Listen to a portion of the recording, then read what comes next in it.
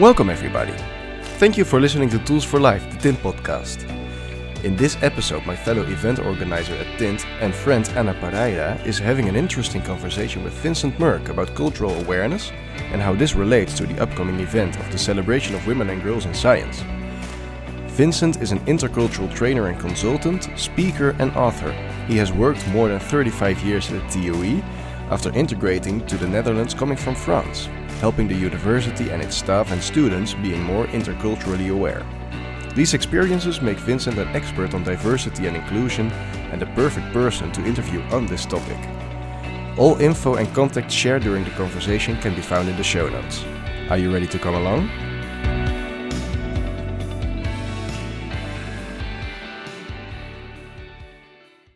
Okay, thank you so much, Vincent, for accepting our invitation to be here at the TINT podcast.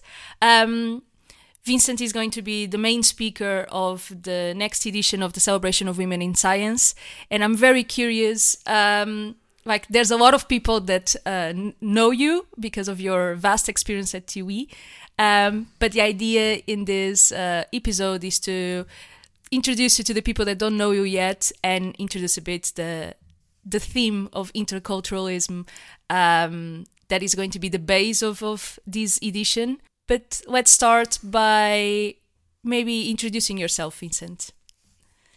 Thank you, Anna, and thank you, TINT, for this invitation. I'm originally from France, Strasbourg, but I lived for 41 years in the Netherlands, so I'm quite, I think, clearly well integrated as a whole, I would say. Also have dual nationalities, French and Dutch. I think it's also important as a sign of integration. Speak the language well enough, certainly. That's my background. And I've worked for 38 years at this university, indeed. Just retired. Quite an interesting career that I have. I've done a lot of things at this university, and I also worked, I think it's important as well, for what I would call the real world, which is also the world of industry and business. I've been also an independent trainer consultant for about 35 years, running my own business in intercultural management, and now with a special focus also on diversity and inclusion. That's my short introduction. Thank you so much. I guess my first question about the topic is, why do we need to talk about the subject of interculturality? Yeah, interesting question. A short answer would be just look around. People working together, acting together. Just people together, and you can see all kind of disparities, lack of awareness, cultural awareness, lack of knowledge, all kind of reason that I think makes sense for us to take action. So I think this is just the short answer. Just look around. When people work together in university or outside or beyond the university or the campus, I think there are enough examples of dysfunctioning of communication, cooperation. So I think we need to take action, certainly. Yeah. It's becoming more regular that people have to integrate in an international context. From the university, some companies here in the Brainport as well are becoming very international. What are the main challenges that you see in this context at TUE or at Brainport, for example? Yes, in this globalized world, we indeed cooperate a lot more, exchange, share lots of things. So we need to work more together, certainly. So I think there are a few points of attention. Indeed, you mentioned Brainport, the international community, TUE as well, part of it. You can see that on various areas, intercultural communication is one aspect. Also in what we call diversity and inclusion. If you look at all the aspects of diversity, of course the gender issue is one aspect, but also generation, for example, ethnic background, clearly. So there are areas what we call intersectionality in jargon, where they need to take action and focus our attention, actions, certainly, yeah. Okay, you mentioned intercultural communication. Could you explain that a bit for our audience, please? Well, I think communication is clear. When at least two people speak together, communicate right to one another, that's communication, what you call a dialogue, and the other you have a sender and a receiver, etc. Intercultural is clearly across cultures, so it's not multicultural, which would mean that the people are next to one another but don't really communicate. Then the multi, they live next to one another. With little interaction, interference. The inter means that they really have, that really goes across their cultures. So they try to communicate, to adapt to one another, possibly integrate, work together, teamwork. This is the inter. So I think this is an important aspect of our work, and this intercultural communication we want to develop on campus. We have this multicultural campus. We want to make it intercultural. That's a very important aspect, I think. Yeah. Yeah, actually, that was one of my next questions. So thank you for mentioning that. But how can we achieve that communication? Because, for example, as an international myself that came to the Netherlands, there's always that first stereotype that people tell you, oh, the Dutch are very direct and honest, yes. Which sometimes can be tricky for certain cultures that are not so straightforward in their communication. So could you develop a bit that idea of intercultural communication? What does that mean? What can we do with that? Yeah, I think there are three levels. First of all, we have some kind of stereotypes. Yeah, you mentioned that the Dutch are direct. Okay, I think clearly we can agree with that in general. Generalizing a stereotype, generalization, and an exaggeration. So let's say the Dutch are direct. Okay, fair enough. Go beyond that, of course, but it's still useful to have this stereotype, because I would always keep saying, don't reject the stereotype. The stereotype is a very small piece of reality, but it's real. It's not invented, right? So you're the stereotype as a piece of information. Don't reject it, but go beyond that and develop what we call intercultural awareness, right? So using this stereotype, think about it and go beyond. Once you're in the country, you notice that it's a generalization. Not everybody is like that. So go beyond, and that helps you to develop what we call intercultural awareness. So being aware that there are differences, clear enough.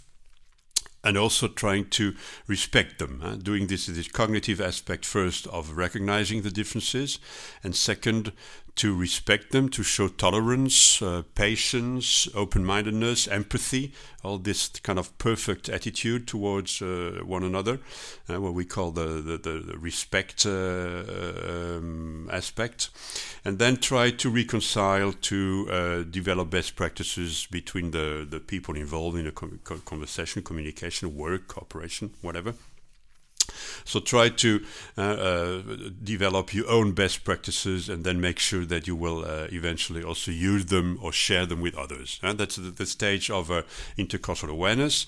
And then the next stage is, which is in a way a logical continuum, is to develop what we call intercultural competence. And that's also part of the what I think the game we need to play to develop enough competence that people can act, work together, teamwork, etc. And we all have intercultural competence somewhere. Of course, we've developed that. If you see on campus here, we all have some piece of that. But some people have more of it, because some people have been exposed their whole lives to other cultures through their lives as a young person, students, or as an older person. And some of them have a lot more, of course, intercultural competence, or a lot less or a lot more. I mean, this is variable, depending on your life experience. So we still need to develop that all, because, and along those lines I was saying, first try to recognize, to accept the differences, appreciate the differences eventually, and try to reconcile those differences by indeed developing best practices together, and make sure that you share those best practices as well. That's a bit I would say the process to develop this intercultural competence. And do you feel that process is being done here at TUE? It's a personal thing. I think you can collectively you can try to develop to create the right context for that, and I've done that in the past 38 years. I had the challenge also to help develop kind of a intercultural awareness on campus, and I think yeah, it is collectively you can stimulate it by organizing all kind of activities around that. And I think Tint is an excellent example of efforts that have been made to do that. Otherwise, it's also it's a personal attitude that you have. It's a competence, a skill, but also an attitude that you try to develop. So the university can organize a certain context, certainly, for that. Or maybe we'll talk about that later, what is important for this context, but it's also a personal thing. Yeah, so it takes both to develop this intercultural competence. Yeah, I understand that it's a personal process, of course.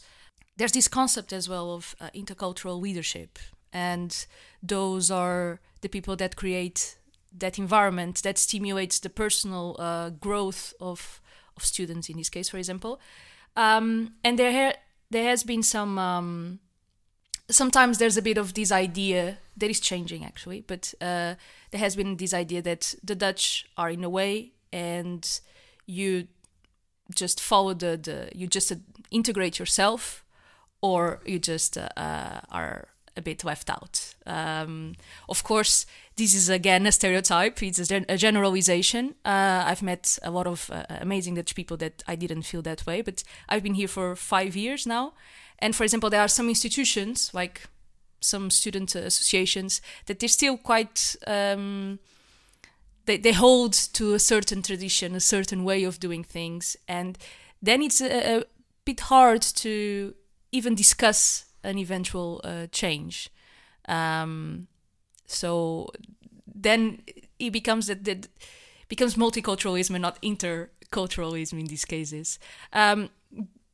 Did you see the same in your years at TUE, or maybe it's just a personal experience? Yes, what I often say, it takes two to tango. So, of course, the international, like you, Anna, and many that I've known on campus and beyond in Brainport and in the whole world, so to say, the internationals need to adapt sometime. I always say, be yourself but adapt. That's a very important attitude, I would say. So be yourself, certainly. Don't try to be the Roman in Rome in like 2 or 4 days or months. That's nonsense. So be yourself but adapt. But the locals, so to say, should also adapt. We are here on an international campus, international community of Brainport. So as I said, it takes it to tango. Basically, from both sides, you should have some adaptation. Certainly, an international person being a guest in the new culture should do their best to adapt, clearly. But otherwise, again, and the locals should also create indeed this right context to help the internationals adapt to their new environment. So clearly, for me, it's a mutual effort, mutual process. Clearly. And do you see that process happening? Yeah, well, that's again, collectively, I've seen. If I look at the city of Eindhoven, I've lived in Eindhoven myself for about 30 years, I think now, something like that. I've seen the city change completely, clearly. Brainport is the word. So clearly, the university as well as part of it, clearly. The community on campus as well. We used to be a purely Dutch university. We are now an international university, which means something. This multi and inter, very important. Those both concepts. So I've seen that change a lot. Yeah, clearly. No doubt. Yeah. It's not perfect. What is perfect anyway? But we still have a long way to go. But if I compare to other communities, to other campuses, other universities in Europe, in the world, I would say, we're on the right way. Yeah. Okay, that's good to hear. Please. And do do you think that that change brought everyone with it? Because sometimes you are in this environment of the campus or the high-tech campus as well, and in those spaces, an international environment is quite common. So people are already more aware, more competent to deal with the differences.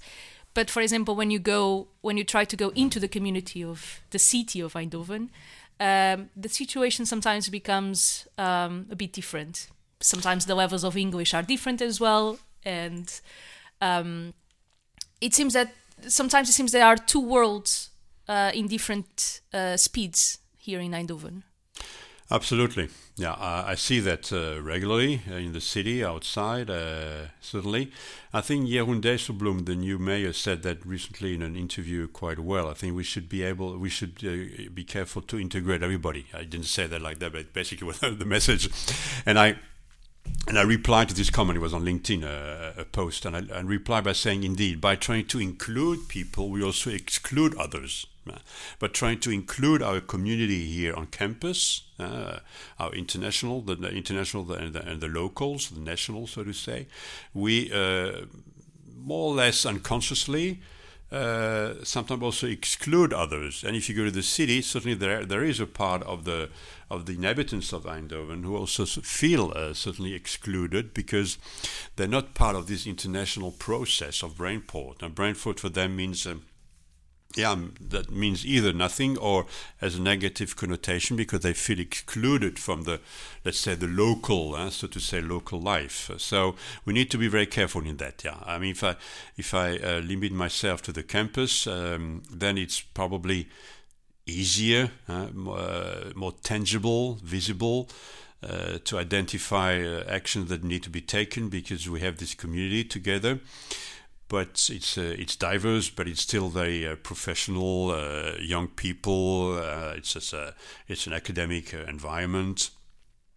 We know that, but if you go to the real world, outside the campus, then it's another story. And then I think we should also certainly pay attention to that. The question is, who is? I think we're all stakeholders in this process. Pay attention and take the right actions to also integrate the local population, certainly, because join forces would be another slogan here, and certainly that can help to make a better life for everybody. And this kind of well-being concept. Maybe we'll talk about that later. Yeah. But could be the internationals making that bridge. What could internationals do to maybe adapt to that community at large beyond the campus?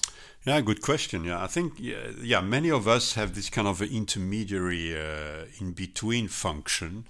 International, certainly. Those who want, because not everybody wants, of course, or needs, but those who want to adapt, to adapt locally.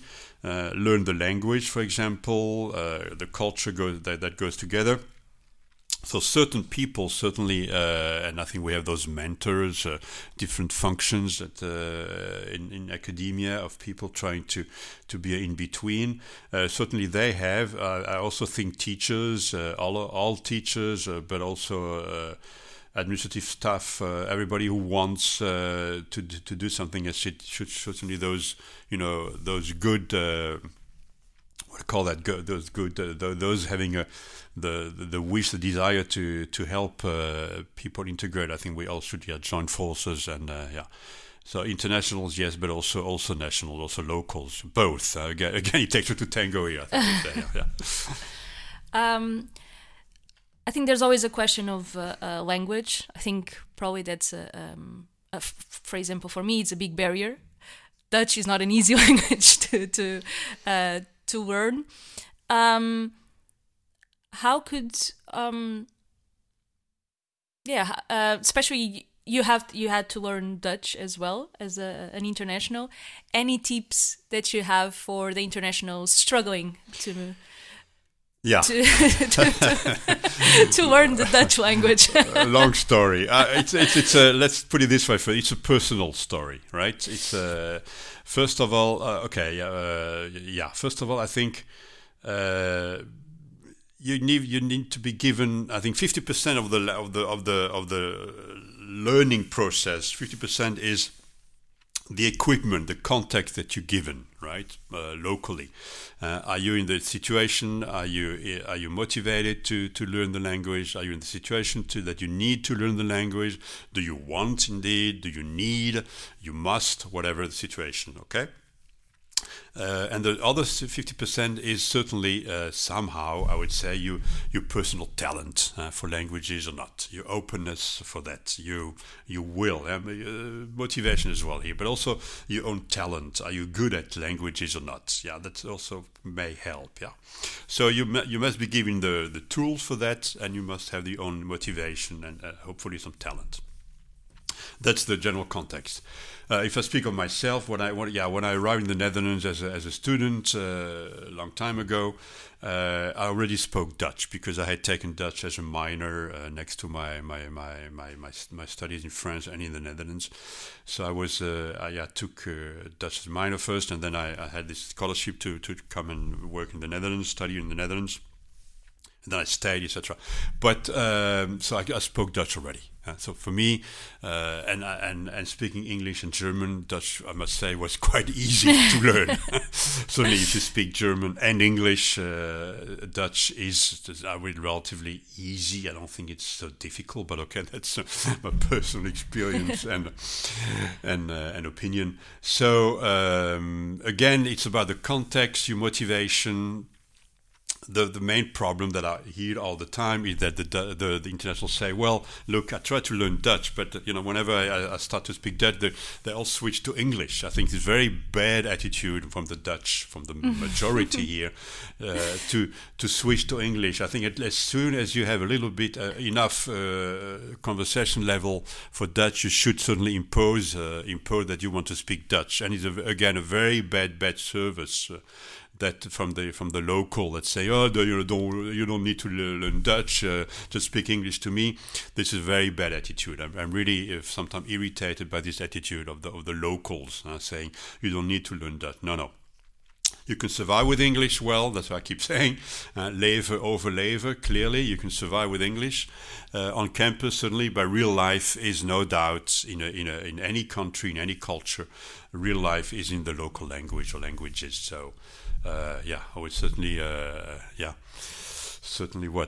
recommend, stimulate people, internationals, whomever, to learn the local language, and in this case, to learn Dutch. That helps you certainly adapt and integrate, yeah.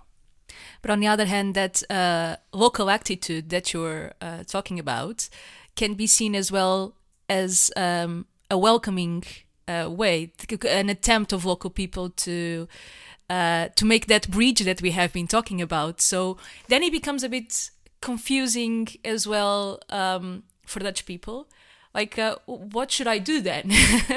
Should I speak English and make someone feel welcome? Should I try to impose a bit of my language and culture? It becomes a quite hard process to navigate. And I think that's one of the reasons why we wanted to talk about this topic this year. We can have all these generalizations and big words like empathy and diversity and inclusion, but how do we translate that into the reality, into our daily life? How can a professor that has 100 students in front of them, that half are Dutch, some are from Asia, some are from South America, some are other European countries, that all have different backgrounds, different communication styles. How can a professor, for example, manage that? Or how can a manager in a high-tech campus that can manage all the creativity from different sides of the world to bring the new innovation to this area? That's how this conversation becomes very, very hard to grasp.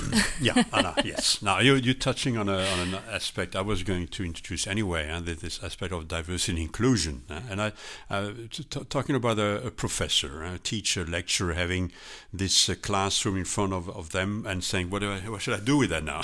half, whatever, yeah? diverse by nationalities, ethnic background, but also gender, generation possibly as well. So what do you do about that? This is what we call the international classroom, and that concept of the international classroom. And what do you do with that? Yeah, this is what you would call the diversity but which you do not create. Sometimes you create the diversity, like TUE did on the gender issue, to have more female scientists. That's one aspect. Usually you don't need to create diversity. Here on campus it is present, at least on the intercultural ethnic background level. So what you do then in this international classroom, you need to identify those various levels of diversity, which are named already, and certainly the international background, international context of this classroom.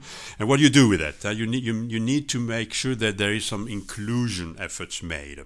So you try, for example, when you give, let's say, project work, group work, that you make sure that you mix the groups, for example. Because if you don't do anything about it, you will have the people creating a multicultural classroom.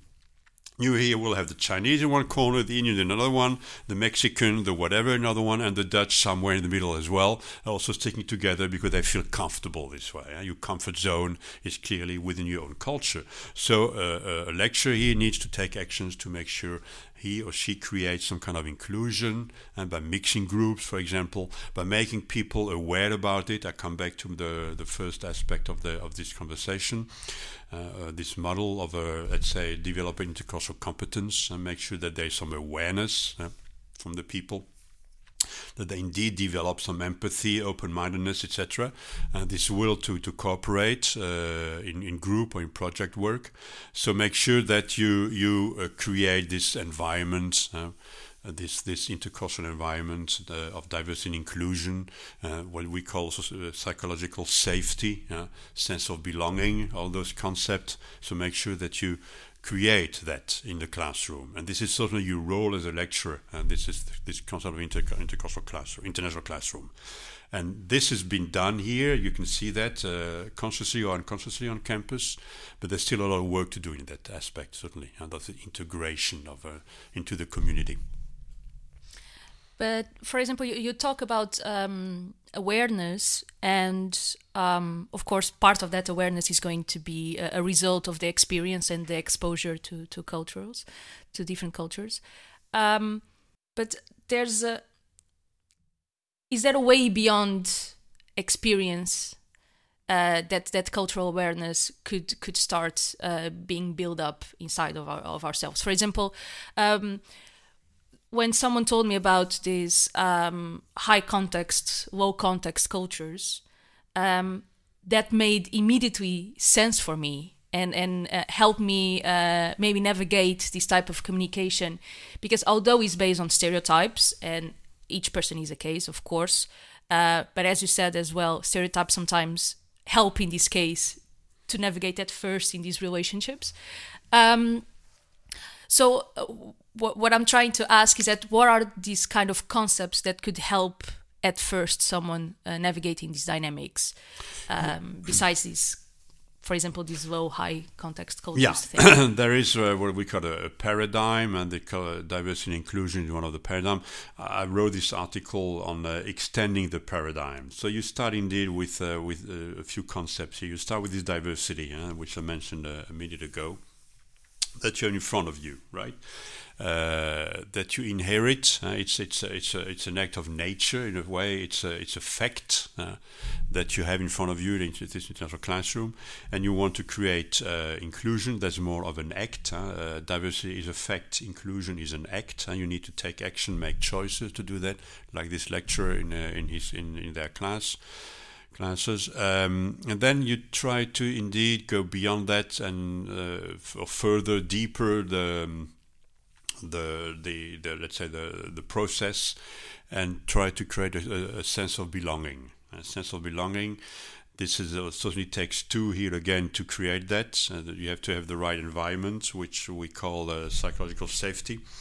If I define psychological safety in a classroom, that's, for example, that everybody feels when doing some brainstorm sessions or project work, everybody feels safe to ask maybe stupid question, but to ask questions, that you feel safe, comfortable in your environment, mentally, psychologically, to indeed ask questions, to cooperate, work with others, and that you feel this safe environment, feeling happy, feeling comfortable, and that leads ultimately to the what we call the well-being, another concept, the ultimate level of integration would be well-being, in which it's a collective but also individual well-being.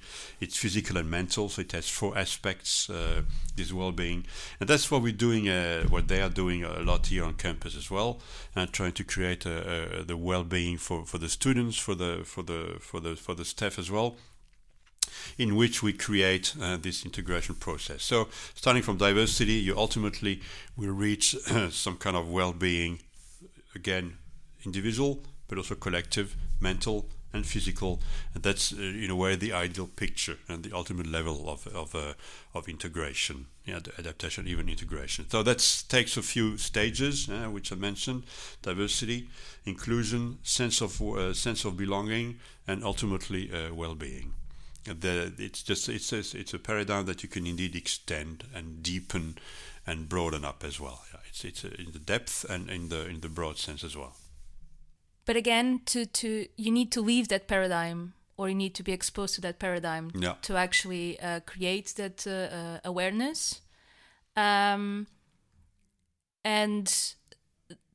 I'm not looking for a magic recipe, but here. But basically, in my experience in Tint, it's that sometimes when you talk with some groups, especially Dutch students, they are quite used to a bit of a Dutch bubble. Their actions might be seen as unwelcoming, but they don't even notice that. It's just a pattern of imitation of their experience. And my question here is, how can we break this bubble? Because the engineers of today are probably going to be the leaders of tomorrow, and you might have or not have this international competence when you leave TUE, because it really depends on the department and on the degrees. For example, biomedical engineering is still a Dutch-based degree, for instance. So it really depends the experience that students have here. But they have to be the leaders of tomorrow. They might have an international team in their hands tomorrow. How can we make this breach without necessarily make people leave that paradigm that you're talking about? Yeah, you're touching on an important aspect, that the aspect of integration, the integration process, in this diversity inclusion process. Everywhere in the world, I would say, the locals are the bad players, because the locals, they have their own lives. They find nice to be with an international class, but at 5 o'clock it's to take the Netherlands, and they leave at 5:30 early. They go to their other life, their real life. So they like this international campus.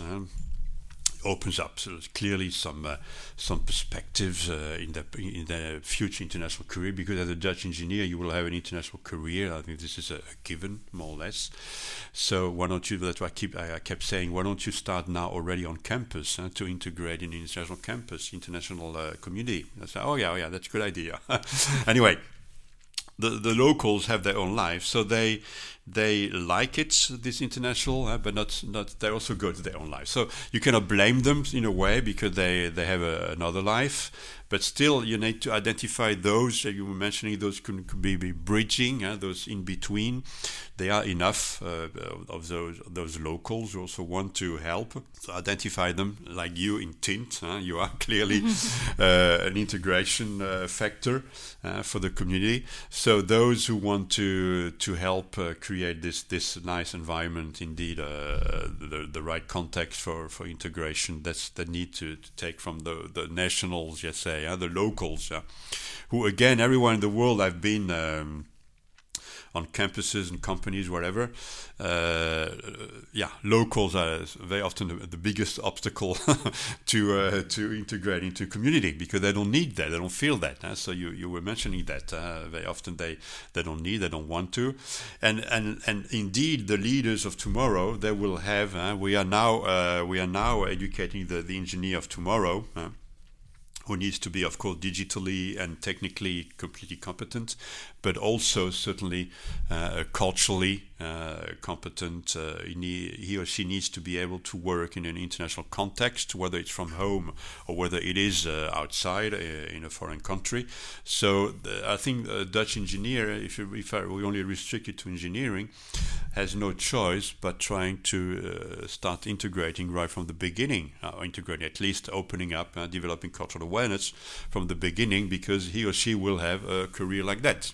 So that's why I kept saying, start now on campus. We are helping you. And I was a coach, professional coach for many years at the end of my career, and for the PDN, it's called engineering, professional engineering.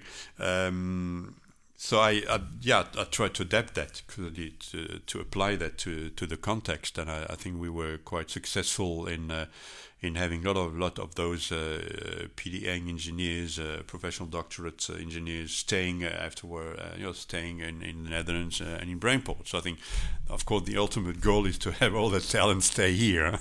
We know that for Brainport. Yeah, there's also a clear economic aspect to all of that, and let's be clear about that. It's not only just for the heck of it. We do that. Yeah. The economic aspect as well. We need engineers here in Brainport and in the Netherlands in general. But it seems that although there's a need for it, sometimes it's a bit hard to keep that talent here, as far as I've heard. Besides TUE, what could maybe Brainport do to retain that talent? Yeah, okay, that's another aspect. I worked also for the last years. I worked in a workforce with Brainport on keeping international talent in Brainport. We used to work with obtain, train, and retain. So obtain, we have no problem to obtain all the students nowadays, and they all want to come to TUE. We train them to be an engineer, but also an engineer, as I said, with some kind of a broad scope, able to work internationally in society, in international context of society, not only in a lab. And we also need to retain them. Certainly, as I mentioned, it's an economic reason as well. So, clearly, I think we're doing our best at TUE. That's one aspect. Certainly, there are other aspects, as we know. A shortage in housing, clearly. Very big issue at the moment in Eindhoven and in the Netherlands as a whole. Other aspects of integration, we talk about that in the city. Not everybody feels welcome all the time in the city. Certainly, there is a case of discrimination. Clearly, when people work together, there is discrimination, there is abuse, etc., etc. So we're only a reflection of society. So we can work on that. Certainly, it takes all of us to join forces, and there are enough workforces and work groups within Brainport. Certainly, we all have. Maybe we're lacking a bit of a coordination of all those efforts. Also on campus, I still feel sometimes there is a lack of coordination. Everybody does things, but we don't have like a very central point where we can all find information and activities. That may be something lacking still. So it's a long journey, and it takes everyone to do their best to reach this well-being, the ultimate level. Okay, so I guess we covered quite some basic concepts about this conversation. Anything that you are missing? Yeah, I wish we're talking about process. I mean, let maybe just point out one thing that I like at the moment, and I'm concentrating on. The TUE is very hot on challenge-based learning, right? CBL. And I've seen and I've talked to people. I've wrote things about it, articles about this convergence between challenge-based learning and diversity and inclusion. I see a very clear convergence between both. Challenge-based learning, if applied correctly, which means interculturally, interdisciplinarily, and that's very important that there's interdisciplinary in the game. That can be an extremist drive factor for integration, because when people work together, trying to solve the societal challenge they're working on, students, for example, in a class, in a group, this is extremely integrating as an integrating force, innovative and certainly inclusive. So if you apply that correctly with a clear awareness of developing also intercultural competence, this can be a very good instrument. So I'm really happy with this development at the moment at TUE about the challenge-based learning. I think not everybody is happy about that. Certainly, again, that's clear. But I see this as an inclusive factor on campus to develop inclusion, adaptation, integration, ultimately in a pedagogical approach as it is. Yeah, that's something I wanted to mention. Yeah, indeed. Yeah, I think it's personally, I like the CBL way of learning because it kind of resembles a bit what you can find in the real world. But in my experience, at least, there's a bit of a tendency to just push the students into the unknown and now figure out what is going to happen or how you're going to manage, which on one hand can be quite interesting because it's a way of learning as well. On the other hand, could be a way of perpetuating bad patterns. So, do you do you think that maybe there could be a step in between where that international awareness and competences and also more practical things of team dynamics could be taught before students are thrown into the deep? Yeah, we're going back to those concepts we were talking about the past half an hour. If you apply CBL, which is indeed a very interesting pedagogical approach, and you make it an inclusive process by indeed also applying, keeping in mind, applying what we're talking about. So this intercultural awareness, etc. Trying to make a group, a class from multi to intercultural, make sure that everybody integrates into groups, work together, break down the barriers, the stereotypes, the biases we all have, conscious or unconscious. We didn't talk about that, but that's another topic, those biases we all have. So, and this is, again, certainly I would say the role, the function of the lecturer, of the teacher, of the leader, talking about leadership, of the leader in class or in a department, whatever, to make sure that this is applied rightly. Again, those two processes, CBL and DNI, can create an almost inclusive process at the end of the day, and that will certainly develop this sense of belonging, at least on campus, for international and national students, and that can be again a drive for extending that beyond the classroom, but also on campus in general. But let's start with the classroom, which is basically our work as lecturers, or in the lab if you are a researcher. Both the sites and the innovation space is, of course, a wonderful instrument on campus that we have now. So that's the place. Certainly, international classroom and innovation space are the two places to have this integration process clearly. I think we covered the basis. This is a very it's a long discussion. We could talk much more about it. How are you feeling about the celebration of women in science? I'm looking forward to it. No, I've been doing a lot of thinking about it this day. I think it's an excellent initiative, certainly. It's exactly what I keep saying. Often start, on a small scale. Start with yourself, the self-reflection, and then try to expand that to the other groups, to a group. You have the wise Beyond and Tint event. I think this is an excellent initiative. It shows joint forces, because we are all in the same boat, so to say. So join forces to create something of the right environment, clearly, and that's an important thing. And I think this can hopefully contribute to developing this awareness, first of all. Very often, unfortunately, you reach also only those converted, and you preach to the converted in such an event. Clearly, we need to reach out to the others. The big number of students or staff who don't really want to integrate because they don't really need to. So we have to create this awareness also with them, and this is the big challenge, certainly. Yeah, that's one of the reasons for joining forces, to try to reach out as many people as possible. Excellent. But I'm very curious to hear your lecture. We covered just the topics of interculturalism more in general, because the connection with STEM will be done in that event, and we didn't want to spoil your lecture. No. But I wanted to thank you so much for this very nice conversation.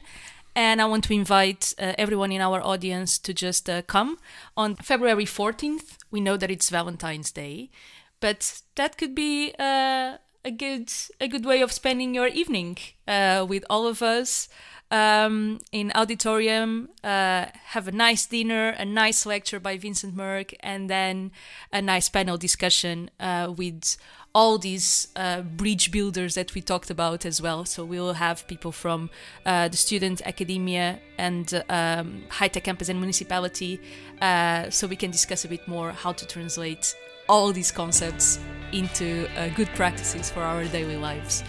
So I hope to see you there. Once again, thank you so much, Vincent. Yeah, thank you, Anna. Thank you, Tint. Again, it's Valentine's Day, so I would say bring your partner with you. That's an excellent way to start integrating, if needed, also interculturally. So see you all there, and thank you for this occasion, the opportunity to express my view. Thank you, Tint, Anna. Thank you. Thank you so much for listening to this episode of Tools for Life, the TINT podcast.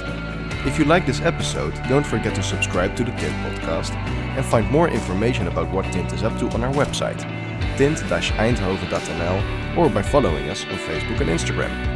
If you have a question for Vincent yourself, want to learn more on the topic of cultural awareness, or want to join us for a wonderful event shining some well-deserved attention towards the ladies in our academic world, then definitely come and join us. The celebration of women and girls in science is on the 14th of February, starting at 6 p.m. with a wonderful buffet. All info and contacts shared during our conversation and the ticket page for the event can be found in the show notes. My name is Casper de Bruin, and Anna and I look forward to having you with us for the next episode.